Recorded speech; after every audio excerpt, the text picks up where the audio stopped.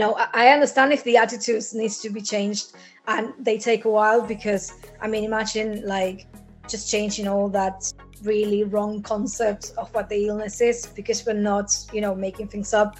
We're not, just because our blood tests are fine, we're not making things up. We're not exaggerating, which is in a condition that the more we do, the worse it gets. Hello and welcome to the Disability Download, brought to you by Pan Disability Charity Leonard Cheshire. On this podcast, we respond to current topics, share stories, and open up conversations about disability. Hi everyone, and thanks for tuning in. My name is Nick, and I'm your guest host for this month's episode. We speak to Mili, a young person with ME, a condition that is also known as chronic fatigue syndrome or CFS. Mili tells us about living with invisible disabilities, the challenges she faced, and crucially, how we can improve attitudes to people with invisible disabilities. So, let's get into the episode. I'm here with Mili. Welcome to the Disability Download, Mili. Thanks for joining us. Thank you so much, Nick. I'll start with some very easy questions. Where do you live now, and where are you from originally? So I'm originally from Argentina, and I live in Liverpool, UK. Cool, excellent. Can you tell me what your condition is and when it first started? Sure. I have ME/CFS. Some people know it as chronic fatigue syndrome. I hate that name because it sounds very wishy-washy. And I had it since March 2020 when I caught a virus, which could have been COVID, I don't know. And since then, I basically never recovered. Right. And how did your condition affect you? Well, it's hard to say, because the answer would be, it affects everything, because the issue with this condition is that it's not something that is either physical or mental. It just affects your whole body. So there's not a lot of understanding of how the actual illness works, which is an issue in itself. In short, how it affects me is it affects everything. It affects my energy levels, which is the most obvious because of the name, but it also affects me mentally and just has a lot of symptoms all over the body. It's not severe for everybody, but the more severe it gets, the more symptoms you will have, or the more severe those symptoms will be, and you will realize that it really does affect, your whole life. So I'm in a situation where I'm basically in bed all, if not most of the day. I can't work because, if you were just with a physical illness, you might be able to work, with your mind and lie in bed, but it's not really like that, because when you push yourself physically or mentally or emotionally, or anything you do beyond your limits, it affects your whole body. So you start feeling all the symptoms where you have, headaches, sore throats, muscle aches, just increased like fatigue, like exhaustion. So it's really just not a fun illness, to be honest. Does it vary day to day? It does, but if you're very good at pacing, which is the only thing that could be classed as some sort of management for the illness, because there's no cure or treatment. But pacing is when you stay within your energy limits. So if you're very disciplined, you should be as stable as possible. The problem is when you have, I've been living on my own for a long time, and my energy limits are very small. If you do too much on a day, just mentally or physically or emotionally, you just, go out of your limits. The next day, or maybe for the next few days, you will feel worse. So that's basically what sets it apart from other, fatiguing conditions. That's the main point of focus. What was the attitude of people towards your condition after your diagnosis? Well, when I first got diagnosed, I wasn't feeling as well as I am now. So I think it's hard, and even to this day, for everybody to really understand, because this is basically an invisible illness. And if you look at me, I seem fine. If I'm not having a terrible day, or if we're having a conversation that is not too long, you might not notice, my symptoms like brain fog and, things like pain and headaches. You can't really see those. So I think that, friends and family are maybe still getting used to the fact that I'm not the same person, in the sense that I had to give up a lot of things that I used to enjoy because I simply can't do them anymore. And at first, for example, before my parents they live in Argentina, so they saw me, via webcam for like 2 years, and I told them all about what was going on. But I could tell it was kind of hard for them to wrap their heads around and learn the name of the illness, which is really hard. And now they know it better than me.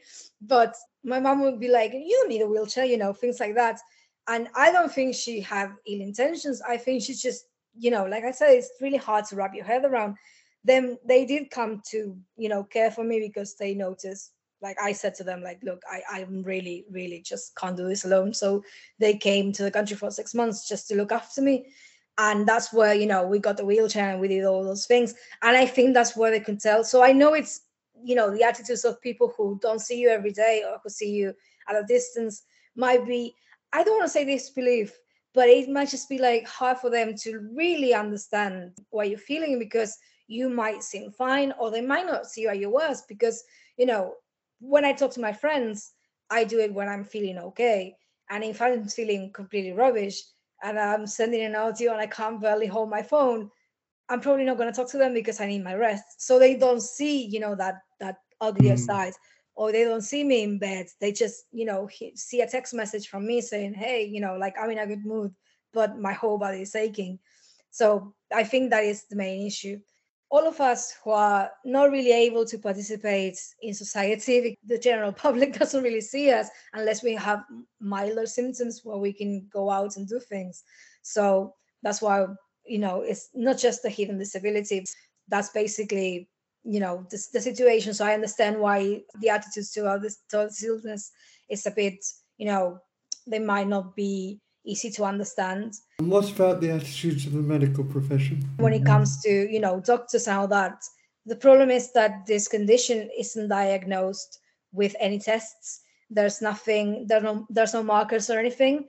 So there's a lot of disbelief when you're maybe not that sick, when you're told, like, "Oh, it's just your age." You get to be brushed off because you tell them your symptoms and they might not think it's a big deal, especially if you're a lot more able, if you're a lot milder.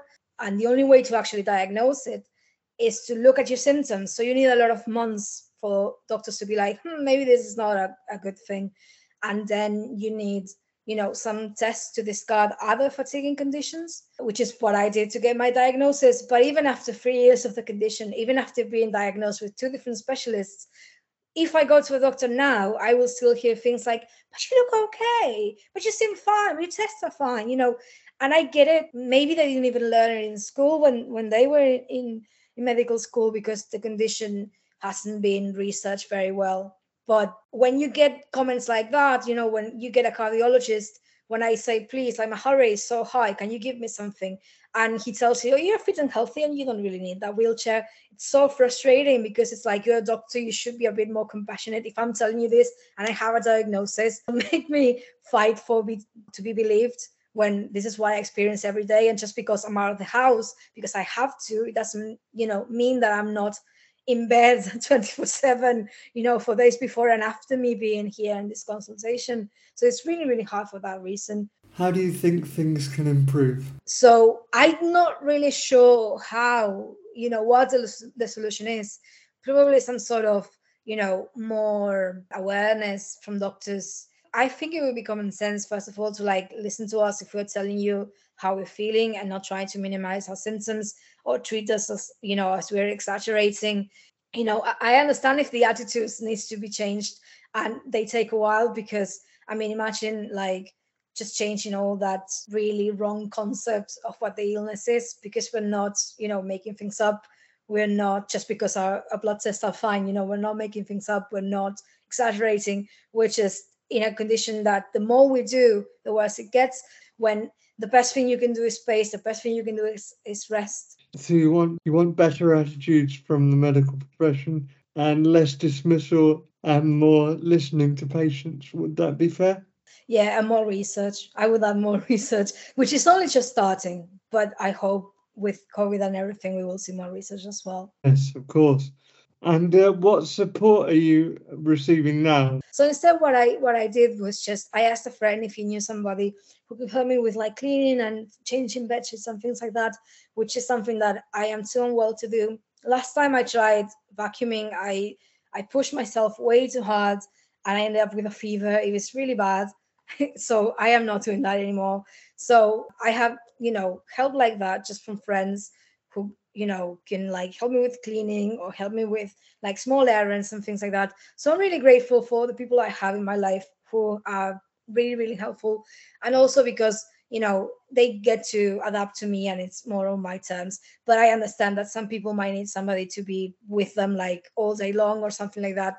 If I can have my parents soon, I will have them here, for as long as I can stay. And they're gonna help me with everything because when they're here, they just do everything. I just stay in bed, and then I just go to the toilet and back. That's all I do. And they, bring me food and things like that. And I have to worry about, getting groceries delivered. It's just so much effort. How often are they able to come over? My parents. Yeah. Well, I mean, my dad has his own condition, so he's now, going through some tests to see if he can try some pills to help him manage his condition. So as soon as he gets the all clear from his doctor, he's gonna be able to come. But because we have Italian citizenship, they can only stay for like 6 months. So that's also a problem because they can't stay, indefinitely. And what are your hopes for the future, for you and for how society responds to people with your condition? Well, the first thing that I would like to see is just more research, more understanding of the illness, because I understand that everybody has a different approach or a different attitude to their own illnesses and disabilities. But I think that at least most of us would like to be cured, and that is not in any way, shape, or form a way of saying that we are ashamed or we should be embarrassed or angry about our conditions. But I'm sure everybody wants to be healthy as possible. So I think that more research is the main thing. I'm so happy to see more things being done. I submitted my spit sample to Decode Me, which is somebody who is doing the DNA sampling from a lot of ME patients just to see, if there's any genetics, behind it. Because again, there's not even like a proper diagnosis test. So that would make things so much easier as well. Even if they can't be like a complete cure, even if we can have some sort of management to make our lives easier, that would be amazing. And while we wait for that, yeah, of course, anything that could come from society, which, makes us a bit more comfortable if we're sharing our experiences or how we feel, not just to, look at the name and see chronic fatigue and be like, oh, you're just a bit tired, and I understand that that might be because of the name, it might be because of the lack of discussion around the illness or the lack of research for so many years. And I know that being sick for only 3 years, I'm really lucky in that sense because there's been people who have been having to deal with this for decades. I think we are going in the right direction. That is really important. But I think that until we can, be understood, be less judged, and just, I think that the easiest way would be just to accept what we say. If we say that, we have all these symptoms and we still look fine, we're not making it up. And ask questions if you're curious or if you don't understand. And I also, sympathize with people who can't see, from the outside what it feels like, because I know that it's hard to see when somebody is, having pain or other symptoms that are invisible. But, just don't be, dismissive about it. That is the main thing, I think. Have you got any advice for people with ME who might be newly diagnosed or just starting with ME? Oh, thank you so much for that question, because I wish I've been advised when I first got diagnosed. So the first thing, and this might be a long answer, but the first thing is, if you're diagnosed with something else, like if you start feeling like there's something wrong after a virus, or even if you just feel like you have fatigue and neurological symptoms and, all the symptoms that don't make sense, don't brush them off, because I did that, and the condition gets worse the more you push yourself. The earlier you know that there's something wrong, just go to a doctor. And if they dismiss you, just try again, because there is something wrong. Don't let them tell you otherwise. Be aware that this is a condition that is diagnosed by symptoms and by discarding other conditions. So be as strict as possible, keeping track of everything you feel, because when you go to a doctor, the more you sound like you're another doctor and not a patient, the better your chances are that you're treated seriously. So be very careful about not letting people downplay your symptoms, and learn to pace. So learn to manage your energy, learn to figure out what makes things worse, and be very wary of your mental energy as well as your emotional energy. So you might say, like I did, I'll just lay on the couch all day and I'll be fine. But if you're, very stressed, or if you're very busy mentally, it's still not good for you.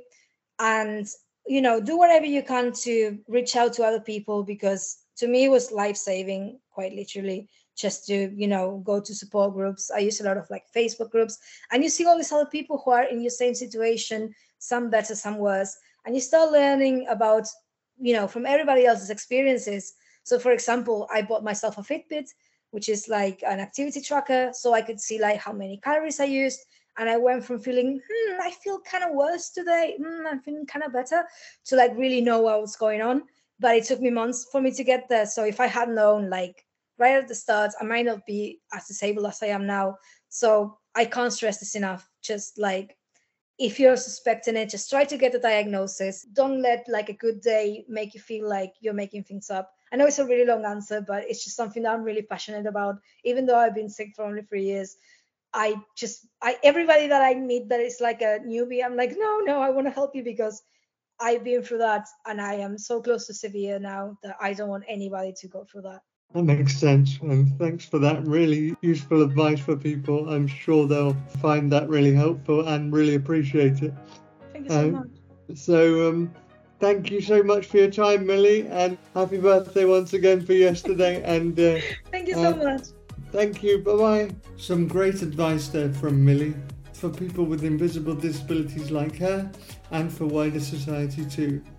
I really hope that the public and medical professionals take notice of her advice not to dismiss symptoms, and to listen really closely to the experiences of people with these conditions.